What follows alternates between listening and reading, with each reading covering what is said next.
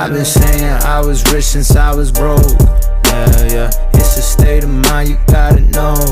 Yeah, yeah, that it's gonna happen for sure. Had to take my time, take it slow. You're listening to the Win the Morning podcast with your host, River Skinner.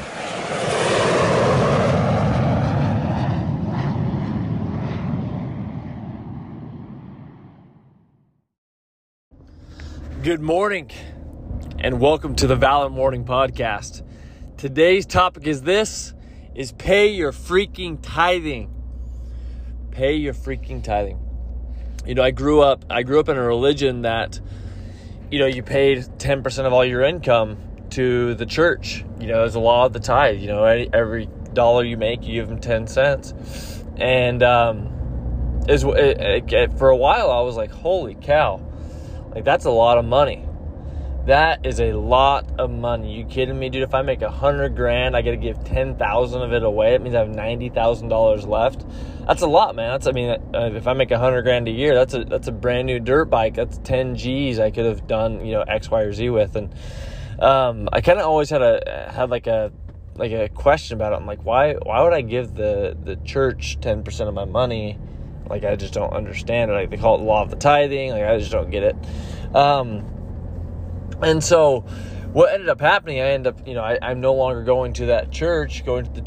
And, however, I grew up in a home where my basement was full of toys, and it was full of school supplies, and it was full of clothes for kids because my mom would donate, and coordinate Christmas for hundreds of kids, you know, up to, you know, close to up to 100 families a year. And so my whole basement was just full of donations. And so I was always around people. Like, I always had a great example from my parents of like giving and like giving back and, you know, being charitable. And, you know, that was something that was always in my home, and I was very fortunate. And so I finally, after I, you know, left the church and I stopped paying the tithing, I started thinking, like, you know what if I gave, you know, some of my money to charities that I believe in? And I started doing so, and I started to practice and live by the law of the tithe. And I noticed that the more I gave, the more that would come back to me. And the way that I see it is money and everything is just energy, right? So when something comes in to our world, let's say money, you know, $100,000 comes into our financial world, let's say in a year. So we've received $100,000, and then we immediately take $10,000 and give that back to the marketplace. So now it's coming in and it's circulating back out.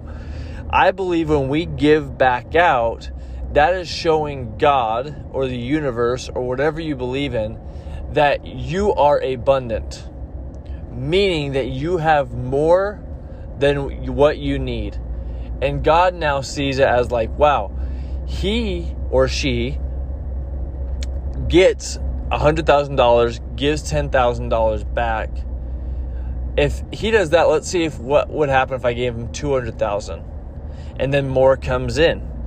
And then what happens? If you follow the law of the tithe, more goes out.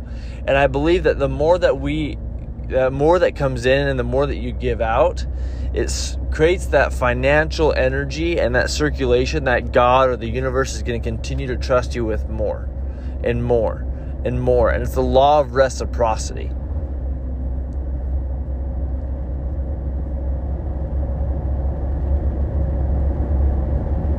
This is an extremely valuable principle that I've learned. And the thing that I've realized is we don't know when we'll receive more back. When we give, we don't know when we'll receive more, how much we'll receive. All we know is that eventually we're going to receive more. Like karma. We don't know when it's going to come back. We just know it's going to come back tenfold. So if I give out $1, I know for a fact $10 is coming back. I don't know when. It could be in a different form of money. It doesn't have to be exactly dollars, but I just know if I give out $1, I'm going to get blessed with 10 more coming back. And the more that I give, the more that I'll receive.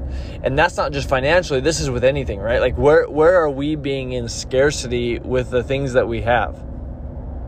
And when we're in scarcity, we block off the flow of more. But when we're open to receiving and to giving, that's when it opens us up to actually receiving more. And so my challenge for you this week is to find a random way to give back. Go throw $20 into a bag of diaper, or a box of diapers in the Walmart, or pay for someone's gas, or pay for the food behind you. And I challenge you to do that and then to tag me and say #AbundanceGivesBack. And I believe the more that we do this and we can create a community around giving back and abundance, the more it will just ripple effect throughout the world. And will create an everlasting change. The thing that I've seen a lot, and I've actually wondered this every single Christmas season, the holiday season, is why do we only feel charitable 2 months out of the year? Why is it only November and December that we feel charitable? Like, okay, now I'm going to give. Now I want to give presents. Now I want to, go feed the homeless. But the truth of the matter is people are in need constantly, 24/7. And if you're in a place to be giving back, and if you're in a place financially, I believe that is our responsibility to help others. We are so blessed. Many of us are so blessed financially. We're so blessed with opportunity. We're so blessed with friendships. We're so blessed with warm homes. We're so blessed with clean water. That it's truly an amazing, amazing thing that we have, and we truly live a life that are abundant. So how can we take this blessing and this amazing life that we live, and how can we help bless other people's life because we've been given so much? So my friends, that's my challenge for you. Find a way to give someone something unique this week. Don't just be giving during November and December or during Thanksgiving. Let's constantly be giving, and make a post and tag me in it. #AbundanceGivesBack. I appreciate you guys. Hope you have a beautiful, beautiful day. Be positive and abundant in all that you do. Peace and love. Goodbye.